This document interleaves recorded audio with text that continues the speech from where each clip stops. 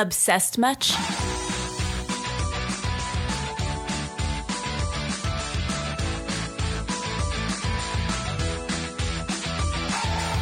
I'm Michelle Halterman. I've got my obsessions, and I know you've got yours. I'm going to talk to my friends about theirs. This is Obsessed Much?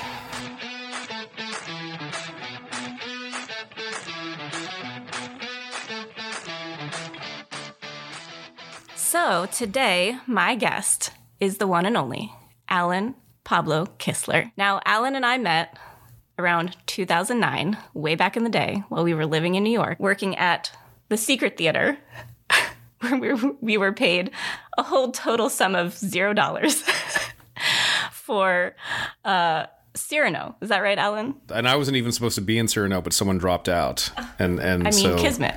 Yeah. And here we are now. And we had a great time. So the Secret Theater, this was in Long Island City, Queens in 2009. We were called the Queens Players.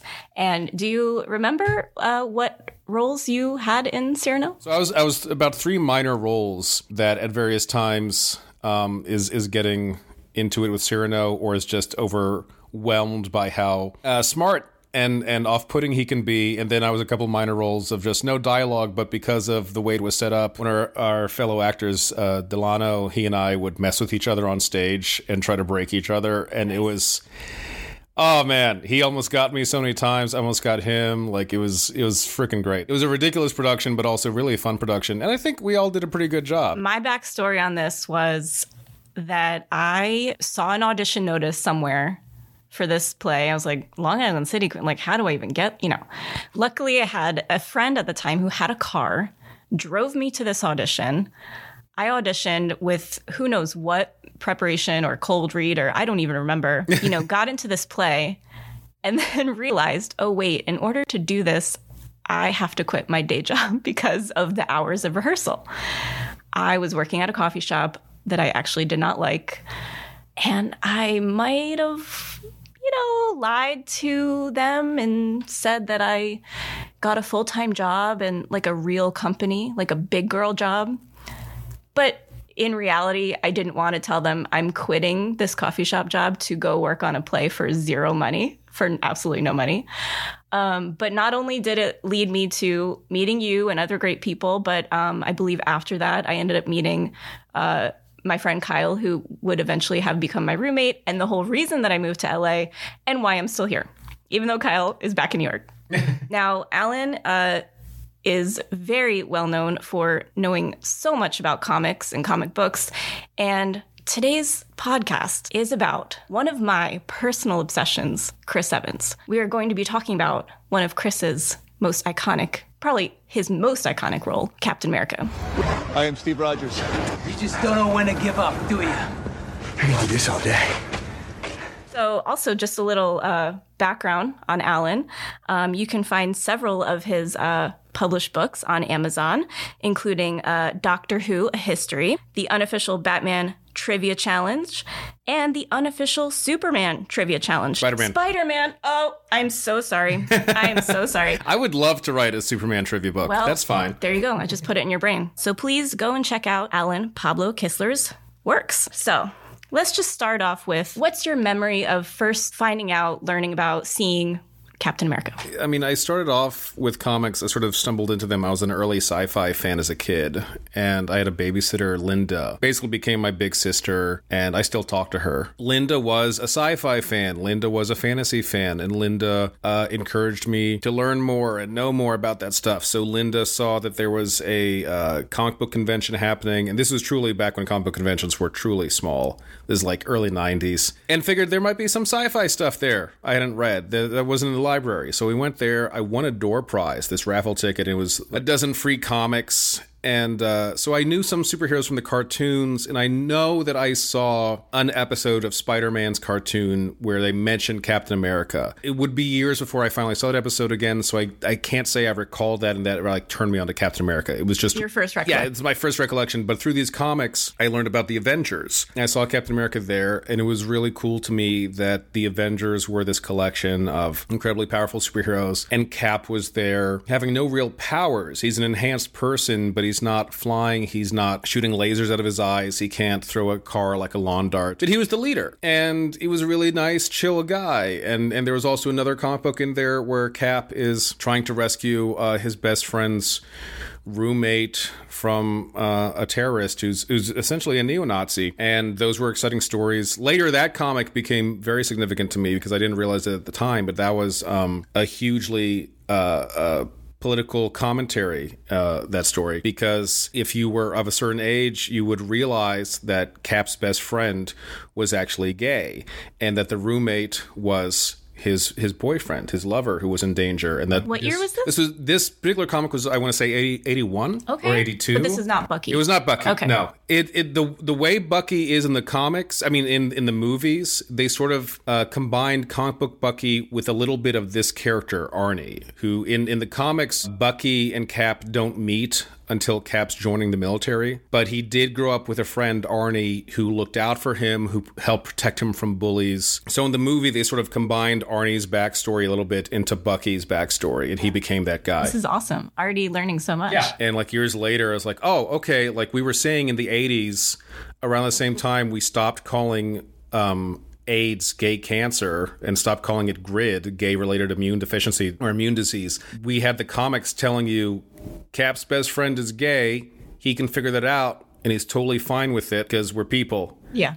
Once I realized the significance of that, that was effing huge. But those were my first real exposures to Captain America as a character. I'm a fan of so many characters, depending on my mood, basically. But he's one of those that is a stalwart of mine, just because there's a great morality to it and I think there's a great symbolism in his character. I think there's a great symbolism in his origin. Speaking of one of your favorites, so where would you say that Captain America falls in your list of favorite comic book superheroes? For superheroes, he's probably definitely top 10. There's something very mythic about his origin story, and I really love that he's trying to represent an ideal as opposed to any current policy or administration. He's a person who has reflection about America and who actually wants America to be better than it has been in the past, and that you can have someone named Captain America have that attitude. I love that. I love that self-awareness. All right, let's hop over for just a bit to the actor that plays him.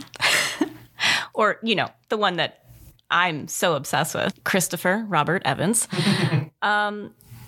So do you have a memory of the first movie that you saw Chris Evans in? Yeah. Not Another Teen Movie. Yes. Not Another Teen Movie. One of my favorites of his, for sure. Not Another Teen Movie. I love a good slapstick movie. As problematic as it can be, I still enjoy Naked Gun and Airplane. I have to watch Naked Gun. It's been so long. What you should really do is watch Police Squad, which is the series that came first. All right. And that's why the first Naked Gun is called From the Files of Police Squad. So I love that slapsticky, absurdist humor.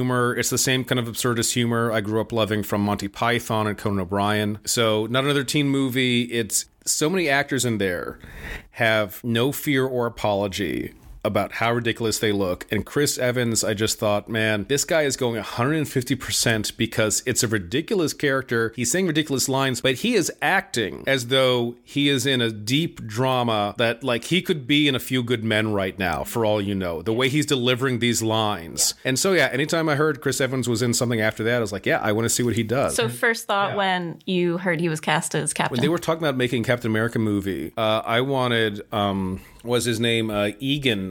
Oh, that was in Christopher Egan, who was in Kings, which you appeared in as well, and I Michelle Halterman, the star of Kings. We'll definitely get into our Kings episode at another point in time, and I'll tell you the story behind that. But I mean, as you know, I loved Kings, and I thought Christopher Egan had such a great quality that even though he's not American himself, I thought, like, I could really love seeing this guy playing Captain America. But when they announced Chris Evans, I thought, you know what, sure, because again, at that point, we'd seen him in Fantastic Four a couple times. We'd seen him in Losers. While the Fantastic Four movies never quite hit it, I don't think they understood those characters. Mm-hmm. He was great in it. He was really fun. You love him in Scott Pilgrim. Again, 150% just... Scott Pilgrim, I don't know how he just, keeps his, eyebrows and his face that way. Brilliant. Because did you see, when they did, a virtual table read, and he still did that? And I was just like, wow. What are you like? How do you do that? It's so good. And in Losers, I loved him in Losers. Yeah. His character is meant to be a distraction at one point, so he sings "Don't Stop Believin'" to himself. There are a lot of actors who would have only gone halfway there, but he truly is inhabiting, and it's doubly funny because it's him playing a character who himself is playing a character because they're trying to distract, and it just works. So yeah, it's that musical theater background of his. I think it is. And just like us, the true thespians that we are from Long Island City. Yeah. We know what it takes to make it. Yeah. When you're on the mean streets of Queens Boulevard, like you pick up a lot of lessons. Take the G train that never comes. Yeah. To make a rehearsal. Yeah. By the way, I was gonna say that like you remember the roles you had, and literally the only role I remember having was probably that unnamed soldier who played the flute. Yeah. And they were like, "Oh, can you play the flute?" And I was like, I did in middle school. Now, again, you have to lie sometimes to like get anywhere. Sure. It's like, do you think I remembered how to play like any song? I knew like 3 to 4 notes, and I was like, yeah, I have my flute from like middle school. So I was like, sure. I literally just like every time we went up to perform, I just like played some notes. It wasn't a song. It wasn't like anything professional. I was just like, here's me playing some notes. Maybe half of them will come out, half of them will not. And other than that, like, I don't know if I had another part. Do you remember if I had another part? You were, I recall in Cyrano, you were also, there's a bakery scene. Okay. I do remember you dressed as like a page boy baker. Awesome. With this, we all had the silly hats, like you, me, our my dear friend Jennifer Ewing. Shout out Jennifer. Yeah, and others. Like we were all scattered around. And then I remember you were in the crowd scene during a scene where Cyrano and I are getting into it, and he's circling me while slapping me repeatedly. Like, I probably didn't have any lines other than my flute. Like, the flute had the lines. Probably. I feel like... And this, again, is what makes this story so great, is that I quit a job to do a play in Long Island City and not get paid for it and also not have any lines. Yeah. But this brings us to today. And I just, like, that is life, man. Sometimes you just have to take a chance, you know? Also, it was such a great time. Like, I look back in some of the days with you at the Secret Theater and all, like, I think some of those were my best times because to get a little real here for a second, like I lost my way a few years later for a variety of things, and I wasn't processing things in my own health and in my own mind, and I was projecting stuff and not projecting stuff and not communicating and all this jazz. And depending on who you asked, like I was either just fine and just being me, but I was a little like... more guarded than I used to be, or I was just a flat out jerk.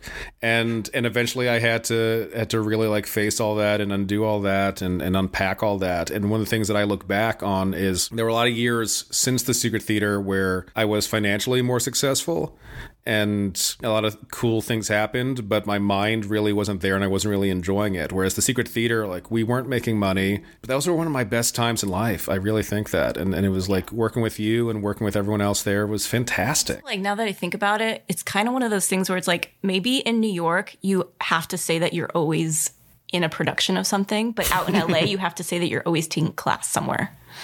Oh, that's a good like, point. It's almost like the LA version of I'm in class with I'm studying with this, teacher. And in New York, it's like, well, what play are you in right now? Yeah. Because my time in New York, I was only there for 2.5 years, but I did do, a handful of theater and handful of plays that I like to say off yes. Broadway. Yeah. Entertainment it's almost more of an apprenticeship, and we're meant to just dive into things and actually do them. Yeah. Do first, question later. Exactly. And for better or worse. Back on the Chris Evans thing, like because I've never cared about when I'm looking with envy or admiration towards some celebrity or something, and they're like, oh man, you got that role and you got paid so much, or da-da-da. Like, oh man, you got that and you got to have like the house that I want, or like the New York apartment that I want, or whatever. But I do envy and admire, you must have had a blast doing this. Oh, and yeah. Chris Evans is someone who I thought, I want to be that kind of actor, because even when Fantastic Four wasn't a great movie, it looked like Chris Evans was having a blast. And it's like, that's the best, man. Like, as long as you were able to pay the bills and you had a great time, like what else do you need? So yeah, once I heard he was playing Captain America, and again, because I know he goes so hard into all his characters, I thought, I didn't know how the movie was going to be. I didn't know what parts of Captain America they were going to lean into, but I thought Chris Evans will do a good job. And he absolutely has. Now he's sort of embodied Captain America. Captain America movies, out of the ones that Chris Evans is in, do you have a favorite? I'd probably have to say Winter Soldier, which is his second movie. It's true that in many cases I would lean towards the one that has a musical number. And so Captain America First Avenger, you've got the whole Star Spangled Man with a Plan number. I do love that. I'm a musical theater buff. But it's not as strong an arc to me. It's not as strong stakes to me. And the ending of Captain America First Avenger, where he's making the self-sacrifice and he's going to be frozen for decades and da-da-da, I really don't think they translated it that well.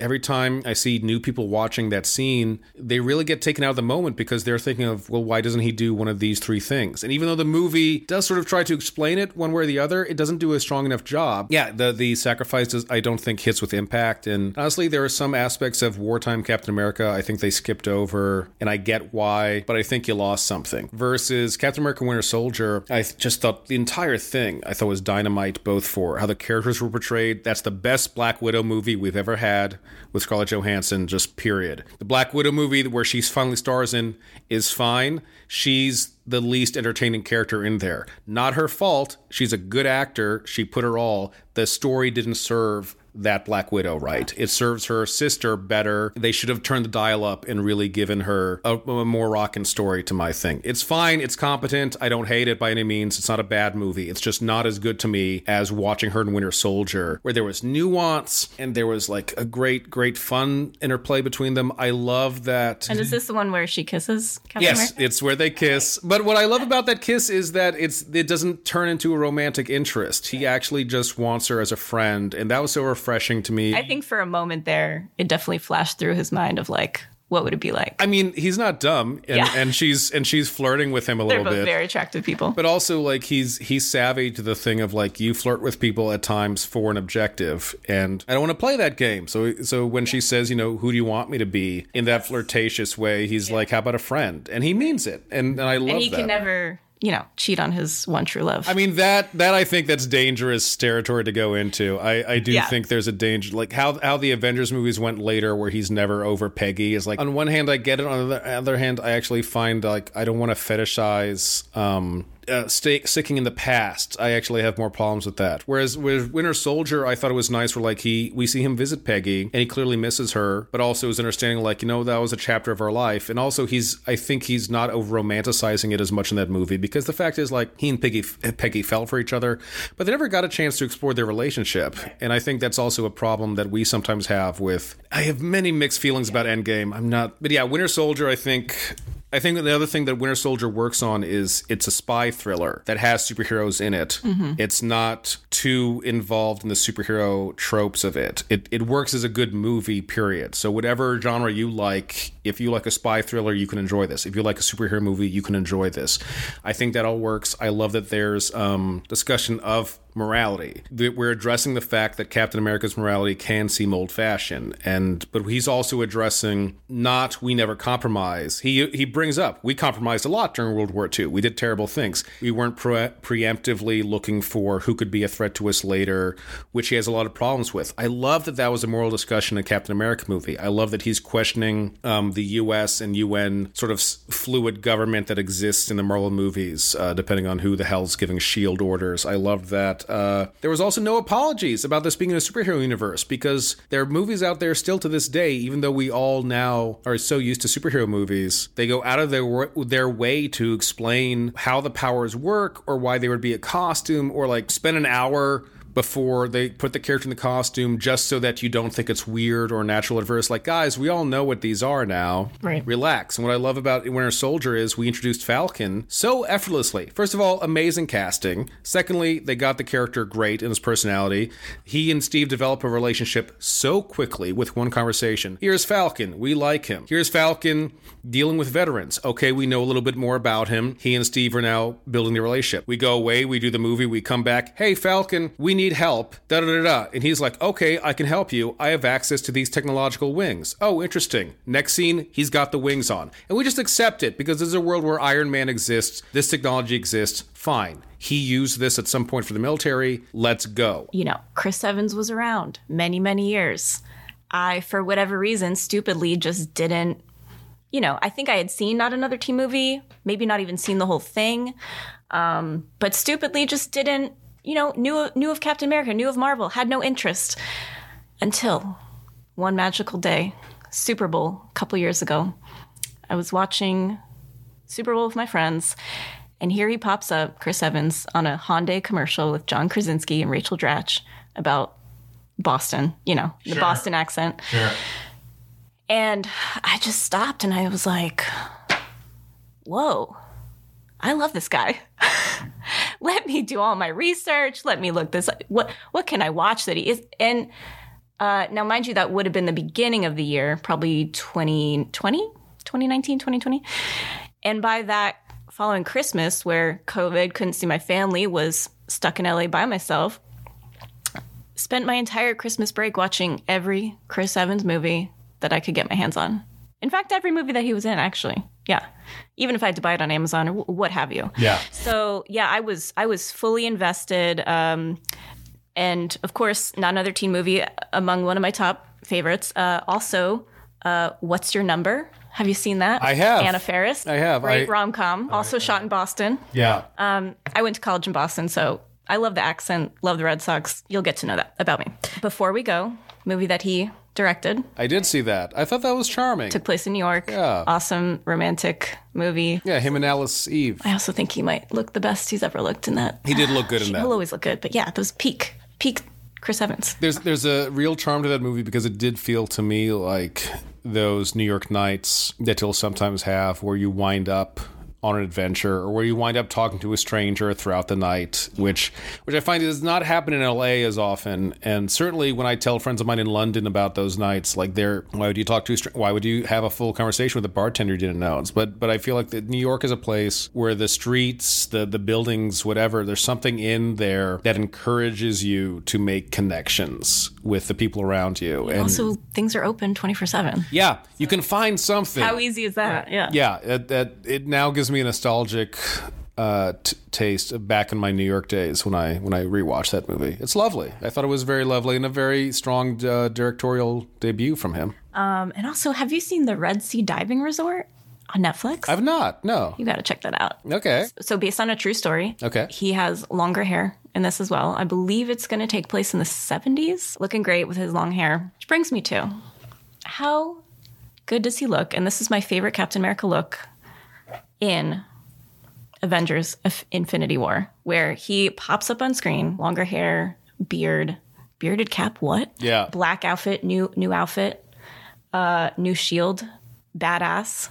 You want to talk a little bit about how Captain arrived at this point? I mean, it's a great look. I remember there was a reaction of Uncle Steve now in some circles. Like Dad's been through a lot.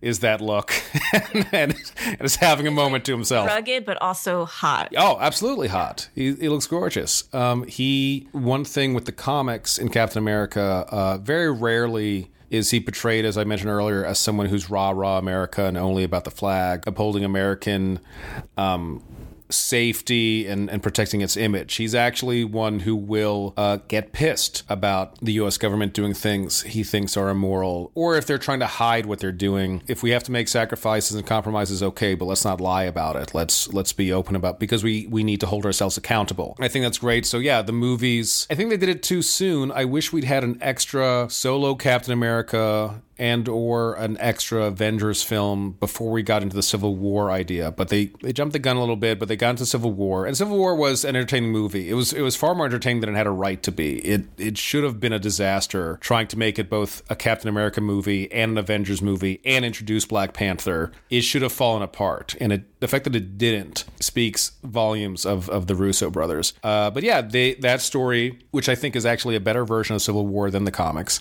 brought into idea the Sokovia Accords, and the Avengers and related superheroes now had to get government directives about where they were going to interfere and where they weren't going to interfere, and how they were going to do it. And Cap was not going to do that. And finally, at the end of Civil War, like, he's on the run, he's a fugitive, and he's busting out a few Avengers who agree with him. So when we meet him in Infinity War, he's been doing this for a couple of years been like covert Cap. And I dig it. And it's one of those things where to me, it's if you don't know the comics, that works fine because you understand the context that has been given to you to enjoy this. And you can enjoy, hey, apparently covert Cap has a new look. If you do know the comics, these are visual cues to different parts of Captain America's history that is really neat to actually see on screen. Because in the history of Captain America, he has a couple times actually given up that identity. In the 70s, there was a story where he's fighting a group called the Secret Empire. These terrorists who want to take over, and the story ends with Cap confronting their leader. And the story very, very, very strongly implies that the leader is actually the sitting president of the US, who then commits suicide in front of Captain America. This story was done very much in reaction to the Watergate scandal. Okay. For a bit, Captain America was so upset and traumatized by this and disillusioned about, well, am I representing an American ideal or am I just representing an increasingly broken government? And so he gave up the Captain America identity for a bit and became Nomad, man without a country. That was actually definitely going to be brought up in a little bit when I talk about some fun trivia facts. Yeah, so he became Nomad for a little bit. Then different circumstances lead him to become Captain America again, so he did that. Did he ever just get to be just Steve?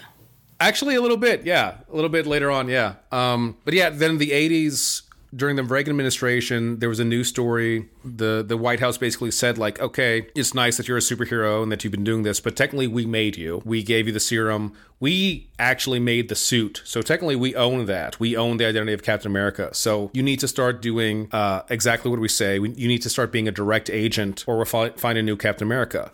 And he called their bluff and basically said, like, fine, and turned over the shield and suit again. And then as sort of like an FU, I'm just not going to do it your way, but I'm still going to do what I do. Created a new black version of the outfit that had just a red and white stripes, but it didn't have the blue, didn't have the A on the mask, and got a new shield from Tony and was just the captain. Nice. And did that for a while. In the meantime, they had a new Captain America who was very conservative. You know, my government can do no wrong until he has his own traumas, blah, blah, blah. And then Steve came back to being Captain America. And then very briefly, he just, during the Clinton administration, they actually had a story where, like, because he defied an order by Bill Clinton's administration, they exiled him. And so he, again, wore just like a black outfit and was the expatriate. But it's this theme of someone who actually doesn't have unquestioning love for his country. He absolutely questions. He absolutely has problems with how certain governments make decisions. He has certain problems with what the military thinks. And I love that. That is a good American to me, when you love your country, but you're questioning it and you don't want your love of country to become an excuse for terrible things. The story of Captain America is one of honor, bravery, and sacrifice. Denied enlistment due to poor health, Stephen Rogers was chosen for a program unique in the annals of American warfare. One that would transform him into the world's first super soldier.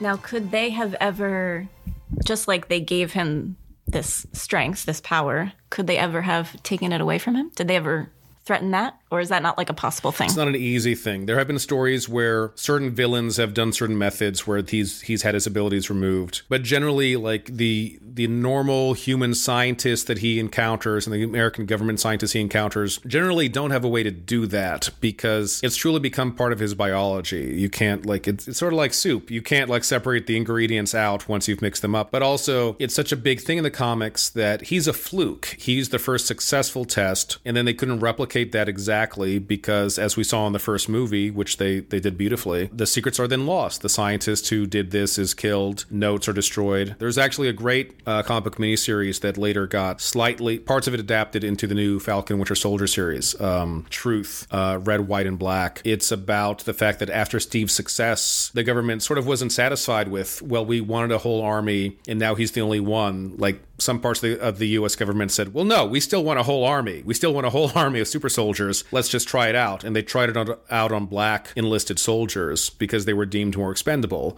And you see that different deformities happen and different terrible things happen. One of them, it is successful, but then later he's imprisoned for basically doing stuff Steve would have done in the same circumstance. And then later still, he developed some mental disability issues because it was meant to be allegory to the Tuskegee experiments. There are other characters in the comics who get a version of the super soldier serum. It usually doesn't make them quite like Steve. So he's sort of unique as the success. Again, it's this ongoing theme of not just, we're lucky that Steve got the serum, because he's the right man for the job.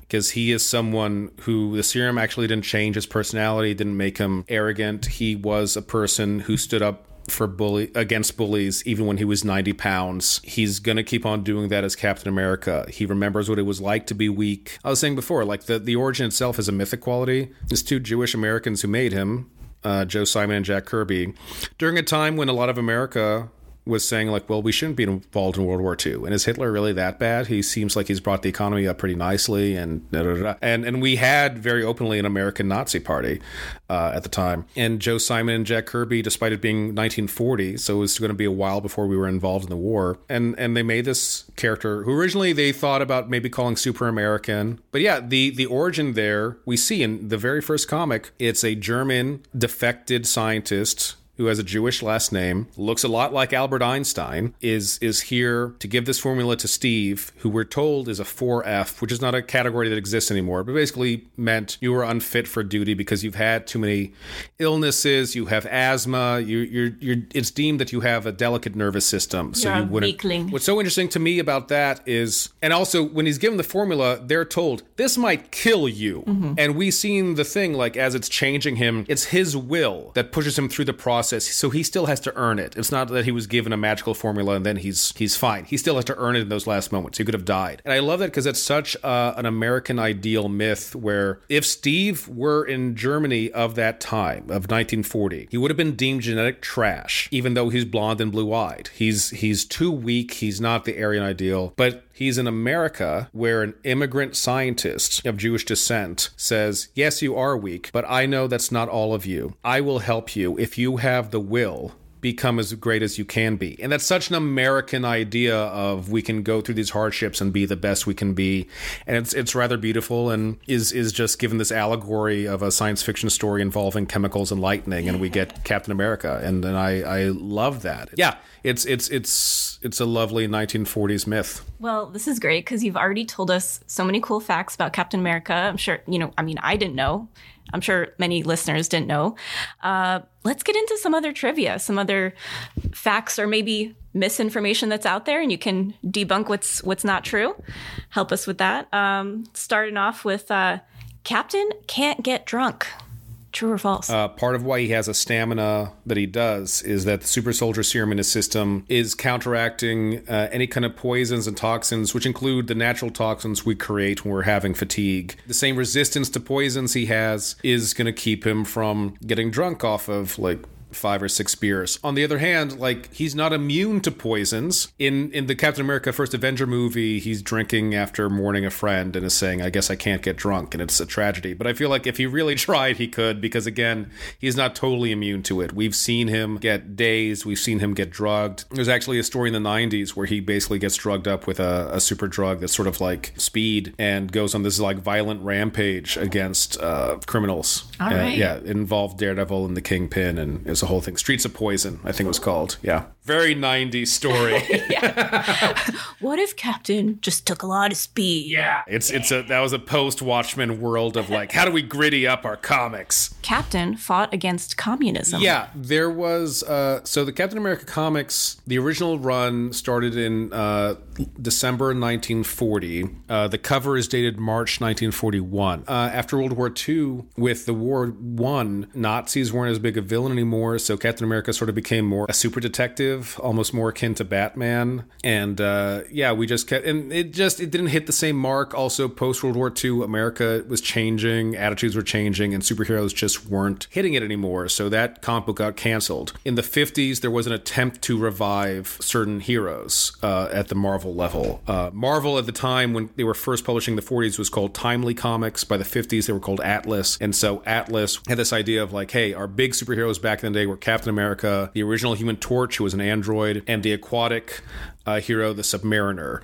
So let's bring them all back. Isn't this two Chris Evans characters? In the 70s, when comic books were about shared universes and crossovers on a deeper level, Marvel decided, well, what if we said that those World War II heroes actually met quite frequently and worked together? So retroactively, they decided that during World War II, Cap, the original Human Torch, and the Submariner were a team together called the Invaders. And there was a whole Invaders series where you saw them fighting in the European theater, meeting Winston Churchill, meeting other World War II heroes, blah, blah, blah, helping another team called the Liberty Legion. Yeah, when Chris Evans, like the Human Torch he plays in Marvel Comics is a later character who takes the same name as the World War II person because he has similar abilities. Okay. But he's a different character. But in the first Avenger, the first Captain America movie, when they're at the World's Fair and they're looking at all this like technology that could be here in the future. At one point when the camera's panning over the World's Fair, there is a display case of a mannequin wearing a red suit that looks suspiciously like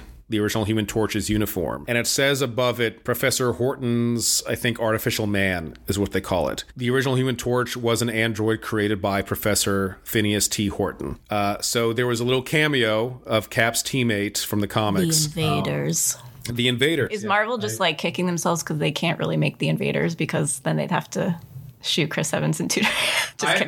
Just kidding. But you know what I mean. I was really hoping, because the first Captain America covers so much ground and has a whole montage that takes place over maybe like a year, I was really hoping that meant we were going to get a Captain America sequel later that would give you more, or a Captain America series later that would fill in the gaps and introduce like, hey, in between that part of the montage and that part of the montage, he met an android named the Human Torch and they became the Invaders and da-da-da. But we never got that. But to answer your question earlier, so Chris Evans would ask for double the money. Give it to him. He's worth it. Oh, yeah, of course. But yeah, in the 50s, Marvel tried to revive those three main characters. Atlas tried to revive them, and it failed. And Human Torch and Submariner, they sort of treated as the same characters, but Captain America, they treated in a weird way. The 50s version of the story showed us a college professor named Steve Rogers. What was he teaching? Do you know? I can't remember what he was teaching, if he was teaching like history or government or something, but this was skinny Steve, or? I mean, that's the thing. He looked fairly well muscled and everything, and because I would definitely like to have him as a professor. And you had a Bucky there who was a college student and an athlete. And then we saw a new version of the Red Skull who was a Soviet agent and was a communist. And so that's now what the red symbolized, that he was of the Russian USSR. And this college professor, Steve Rogers, got into costume with his student, Bucky, his Captain American Bucky. They were now commie smashers as opposed to Sentinels of Liberty. And they had a few stories, and it just was really weird. It didn't have the same charm. It wasn't as inventive as the original stories. For whatever reason, it didn't hit the public the same way. So that vanished after a while. And then in the 60s was when Stan Lee and Jack Kirby, they started creating what we now know as the Marvel Universe with Fantastic Four and Iron Man and others. With the new Human Torch of the Fantastic Four, they teased in one story where he found seemingly Captain America. And he thought, oh my God, is Captain America back? No one's seen him since World War II. And it turned out to be a criminal disguised as Captain America, a criminal called the Acrobat. But it was Stan Lee's way of teasing, would the readers want Cap to come back? And so then the Avengers forms, and when they're early stories, they find a guy frozen alive and thaw him out. It would turn out, hey, this is Captain America. And they revealed this new story about, hey, you don't know this, but right before World War II ended, Cap and Bucky did a thing.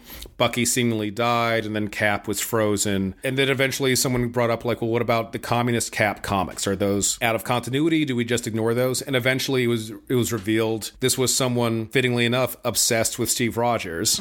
His name was, I want to say William Burnside. He was obsessed with Steve Rogers, and so he changed his name to Steve. He was able to find notes on a version of the Super Soldier Serum and gave it to himself and this young guy, Jack, who called himself Bucky. Those 50s comics are actually about these two guys who were carrying on the legacy, except then we learned that their version of the Super Soldier Serum started messing with their minds, so it started increasing prejudices they had. So they started seeing like black Americans as not quite American, and liberals generals is not quite American, stuff like that. So he sort of becomes this anti-Cap villain that Captain America has to fight sometimes.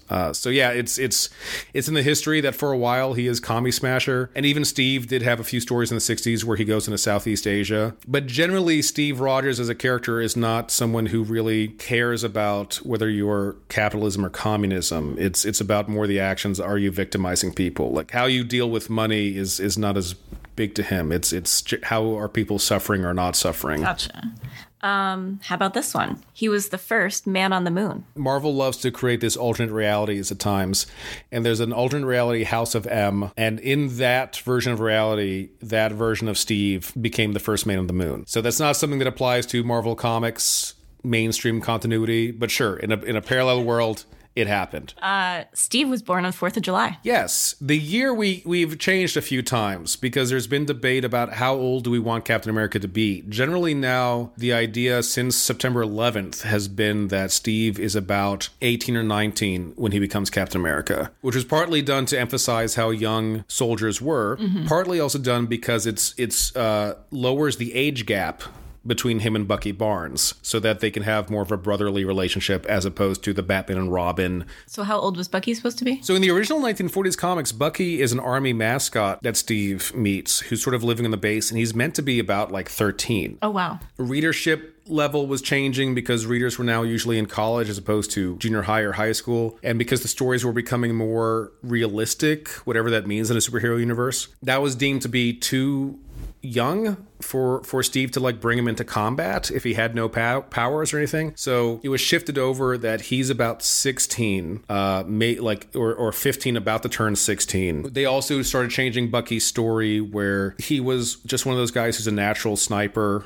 and natural at certain combat things. And also they addressed the fact of like in World War II, we did have 15 and 16-year-olds signing up for the military where they lied about their age, and because the military was so desperate to have soldiers, people who looked at these kids and thought like, you actually look more like 15, just figured F it. Historically speaking, I think we awarded a medal to a sailor who turned out, I think, to be 12 or 13. Wow. Yeah, like it was found out because his mother saw his picture in the newspaper and was like, hey, that's my kid who ran away. What the hell? So you knowing all about comic books, did you know that Captain America was going to lift Thor's hammer? At some point, I thought you've got to do it. It has been in the comics. So you knew it was coming eventually, probably. I was hoping it was coming eventually. There was a hint about it in the movie Age of Ultron, where they're all sort of jokingly trying to lift the hammer, and they don't seem to. But when Steve touches it, it seems to move a little bit. Oh, yeah. The enchantment is not only those who are worthy can lift it, but if you're a little bit worthy, maybe you can shift it to the side. The enchantment is only those who are worthy can lift it. So if you're lifting it even a little, maybe Steve's just doesn't want to embarrass Thor, or doesn't need to prove anything, or didn't realize he could lift it, and then once he realized it, let go. Ooh, I like that. During the time he was the captain, at one point he ran into Thor. They hadn't seen each other for a while, and Thor's like, what's going on? Like, you have changed your raiments, Captain. What is going on? And Cap explains the situation, and Thor's livid. And like, who is this Congress that they would dare say if you are worthy of your raiments and stuff? And he like wants to war on Washington, and Cap's like, Thor, you gotta calm down. Like, we're not attacking the White House. And then a battle ensued. At one point, Thor separated from his hammer, and Steve sees the hammer and thought, well, I can't lift it, but maybe I can drag it towards Thor or something. I gotta get him his hammer back. And instead, he lifts it, and it's this big full-page picture, what in comics is called a splash page, them lifting the hammer and knocking it across like a dozen enemies, and at the end of it, like, gives the hammer back to Thor, and Thor's explaining, like, we've always been comrades in arms, but this makes us brothers. And after that had a much more familial connection to Cap. And there had been others who had lifted the hammer before him, but they were usually like aliens or other godlike beings. So Cap was the first time we really saw a person do it. That's my man. So yeah, I was waiting for that to happen. All right. Now this is a great one.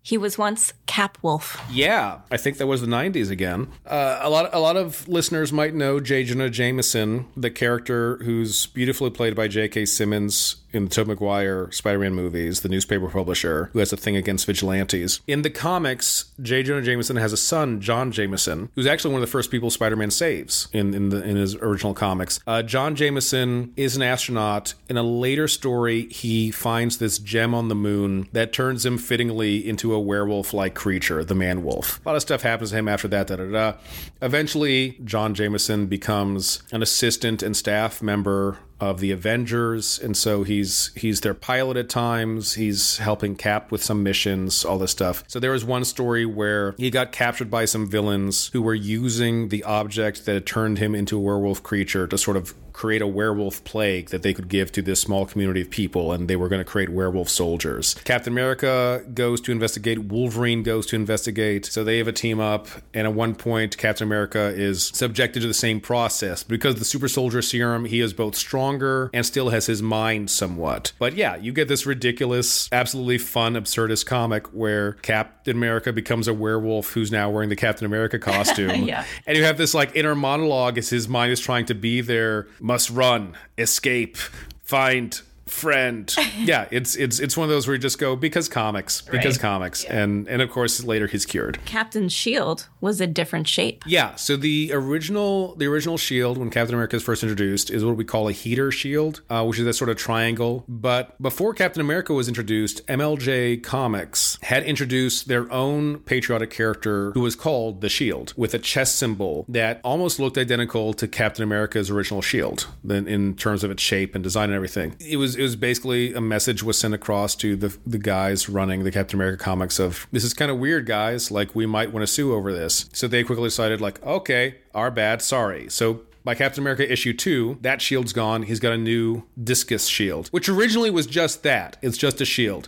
It doesn't have any special properties. It's just a freaking shield. In Captain America issue 3, the month after that, Stan Lee wrote a filler story, which is a prose story. It's like a 2-page, 4-page story, something like that. In it, he proposed that Captain America could throw this shield like a discus. And it was a fun idea. Stan used it in a couple more prose stories, but in the main comics that was not adopted. It wasn't until in the 60s when Stan Lee was now running Marvel Comics, basically, because he was the writer of like 5 different comic books each month and slowly becoming the main editor. But so, yeah, when he and Jack Kirby brought Captain America back in the 60s, he went back to that idea of Captain America can throw his shield. Not only that, but this shield is made out of some kind of weird metal. It can bounce off walls without losing its momentum. So that's in the 60s is when the shield starts becoming special, and eventually it's like, well, what the hell is it? By the time we questioned that, we'd introduced the Black Panther, who is also Stan Lee and Jack Kirby creation. In Black Panther's country, there's a thing called vibranium, which absorbs kinetic energy, which absorbs sound and vibration. And in the movies, the shield is just vibranium. In the comics, we were told that it's a unique alloy of iron and vibranium that's never been able to be recreated. Attempts to recreate it led instead to the creation of adamantium, which is the metal that's put in Wolverine later. So it's all this cosmic, like, connected web of nerdiness. How about this one? Cap did drag once. Yeah. In an early 1940s story. It's the 40s, so inevitably you have, like, things where the characters go undercover. He dressed as a grandmother, I believe, and Bucky dressed as, like, her young grandson. Yeah, it was played for laughs. It was a good time. Chris Evans did drag in a TV show called Opposite Sex. It had 1 season. It was in 2000. And I suggest y'all YouTube it. You can see him do a musical number. That sounds fantastic. It was very entertaining. I will absolutely watch the hell out of that. Yeah, Opposite Sex, Chris Evans and drag, so good.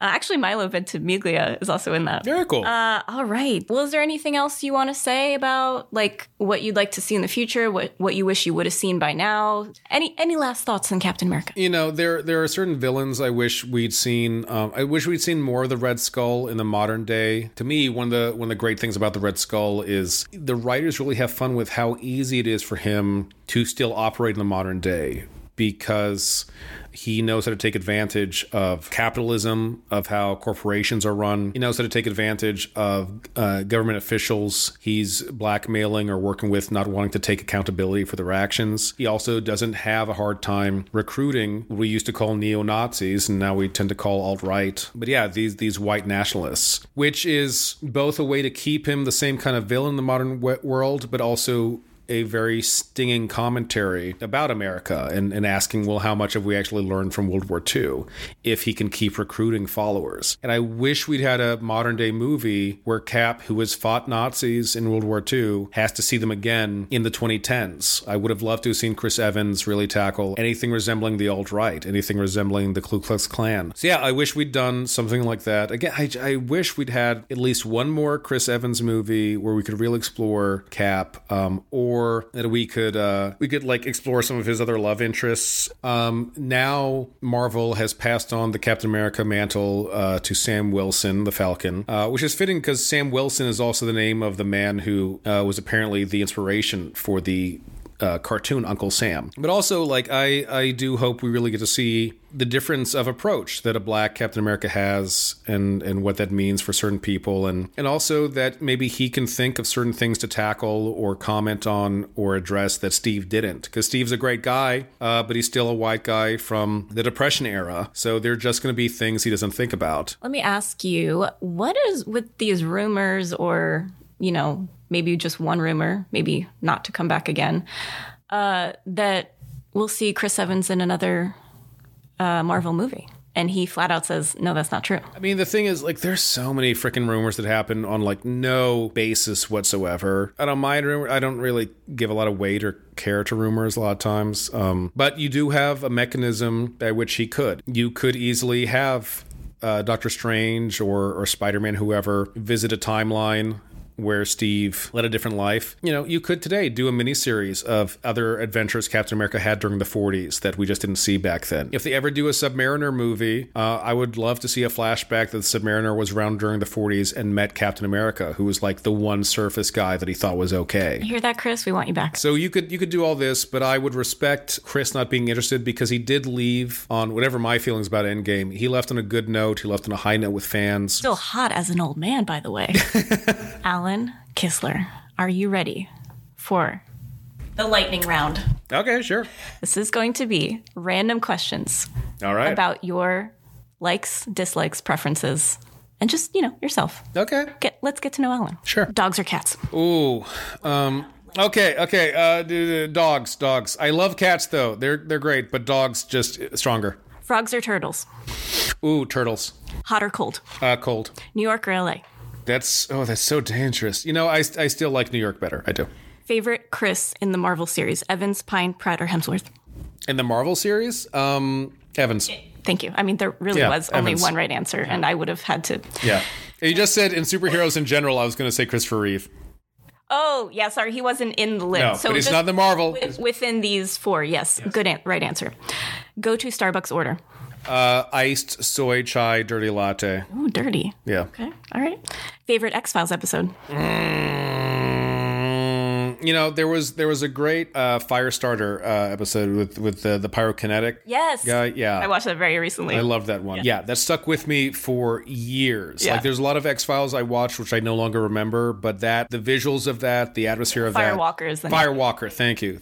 I was thinking of Stephen King for Firestarter. A lot of people have mentioned that to me as one of their memories of the scariest episodes. It's terrifying. Yeah. All right. Lightning round. Favorite color? Purple. Favorite guilty pleasure? Could be TV show, could be musical artist, could be anything. Bachelorette. Yes. Right answer. Favorite holiday? You know, I know it's not popular with a lot of people, but I actually have had a lot of great experiences on New Year's Eves. Hell yeah. Also, we're recording on Valentine's Day, which... That's not a holiday. I've never celebrated. Okay. No, I'm fine with spending my Valentine's Day with you. Hell yeah. Favorite season? Fall. What's annoying you these days? Oh my. Any kind of gatekeeping attitude, and I'll see it in some writing. I'm seeing it in some Star Wars stuff that's coming out now, where it's like they're very reliant on, you'll be excited by this because this character showed up in a comic book. I'm like, but that's not good enough. I shouldn't have to do homework. And even if because I'm such a freaking nerd, I do know where this character came from. Each show, I think, should be an introduction to the larger world on its own. And I feel the same way about certain adaptations with comic books or sci-fi, where a director will put something there just because it's a name you'll recognize. But that's not actually, you have to still make a story. Don't just show me, you read Wikipedia, so you know Jimmy Olsen exists. Have Jimmy Olsen affect the story, or don't bother me with it. Current favorite podcast? besides this one? Oh, how did this get made? Current celebrity crush. I would probably say Cecily Strong from SNL. All right. I just think she's so brilliant. Yeah. She's so funny. And she's dynamite. I love her. You have a favorite character she does? I kind of love when she does Janine Pirro. Okay, yeah. And I like when she does the girl at the party. the girl at the party is great. Best thing ever. Girl at the party is great. But yeah, when she's just the insanity and drunken horniness of Janine Pirro, like there's something delightfully chaotic there. Name 3 celebrities with your birthday. And your birthday is? January 25th. And I already looked this up, so you better know it. I don't actually know. Let me tell you. Yeah. You got a lot of big ones. Do I? A lot of A-listers. Who do I have? How do you not know this? I honestly don't look up when other people share my birthday. I've not thought to do this. I know that Jonathan Larson, I think, died on my birthday. Now, there's one site that's like famousbirthdays.com that'll literally give you like people you've never heard of, like probably TikTok people. But then when I Google just celebrity birthdays January 25th, I get like a whole bunch of famous celebrities. So I hope that these are right. Alicia Keys. Oh! Betty White. R.I.P. R.I.P. Demi Moore. Gorgeous. Literally, she just had this commercial with Mila Kunis. And I was like, Demi, like, what is your secret? Seriously. David Hasselhoff. Okay, cool. Mark Hamill. No, Mark Hamill and I have the same birthday? Maybe not. Really? Maybe Google is just failing me because the fact that you have so many A-listers, I literally have to now look this up. I'm looking this up right now. What if literally every celebrity I just said was No, completely... Mark Hamill's September 25th. Okay, I was sure I would know about this beforehand. Mark Hamill's September 25th. So guess what? Literally probably everything. Actually, Betty White sounds like it would be, though. Because I think she was about to celebrate her 100th birthday. Yeah, she was. Nope, January 17th. All right, So let's just, like, go back to me being wrong about everything I just said. Alicia Keys. Alicia Okay. Keys. I was only right about one of them. Jennifer Lewis, Lee Taylor Young. You know what? You still get points for this question because this was my bad. No My problem. bad. But from now on, you have to remember that Alicia Keys has your birthday. Looks like Virginia Woolf. That's cool. There you go. That's very cool to me. There you go. Okay, that's very cool. And my final lightning round question. Sure. Take as much time as you want. Can you give me a terrible audition story? The audition itself wasn't terrible, but the note I got was stupid. Where it was a comedy piece. I remember the audition was somewhere in the East Village. I read, first of all, they gave me the wrong side. They specifically told me to read this side, and then it turned out that he'd misunderstood what the director wanted. So I'd memorized the wrong side. So already that sucks. So now I'm doing the other side, and I think I'm doing okay, but I'm clearly reading. It's like short film, student film. It was going to be a show. It was going to be a play as part of a festival. But then also, like, the director seemed to be making up his mind one way or the other. And the other person there, I forget who it was, just said, like, yeah, I was wondering, could you do that, like, funnier? And I was like, what does that... He didn't say funny. Maybe he thought you were funny, but funnier. But funnier, I'm just like, what does that mean?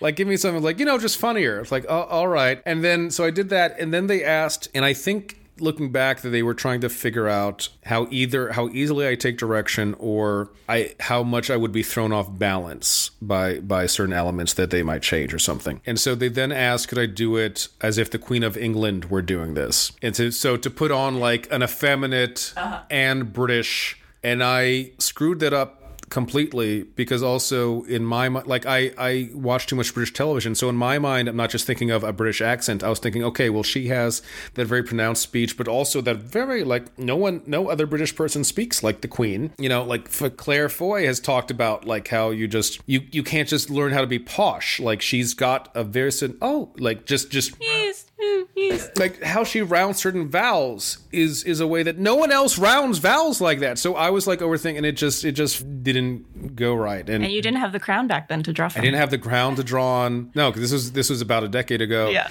And it really, and if you're testing to see how much I can be thrown off my game, that threw me off my game. I did not get the part. May I share a personal terrible audition? I'd love to. This was also in New York. This was for a student film. I had to, I guess, what these guys, about 2 or 3 guys in the room, college guys, said was that this movie was, or at least this scene was going to take place with a dodgeball game. So they wanted me to do my lines as they were throwing balls at me. And the first time you do that, you're like, yeah, totally, I get it. Yeah, and then the second time you're asked to do that, you're like, okay, yeah, sure, okay, I'll do it this time. And by the third time they asked me to do it again, I knew that they just got a kick out of throwing balls at women. God. It had to be a joke. Like, I was like, there's no way that you need me to do this again, do these lines while you're throwing balls at me. And that was one of the few auditions where when they asked me to do it again, I just said, no, I'm good. Thank you. Bye. I mean, good for you, because that's insane. Well, Alan, thank you so much for being my very first guest on the podcast. I've had a great time. I know, obviously, you'll be back to do more episodes because you just know so much about so many things, and we are both obsessed with so many things. We are. So thanks again for helping me record and produce and edit, and you've been so helpful. Everyone go check out Pablo Kistler's books on Amazon, and thank you so much for tuning in to Obsess Much.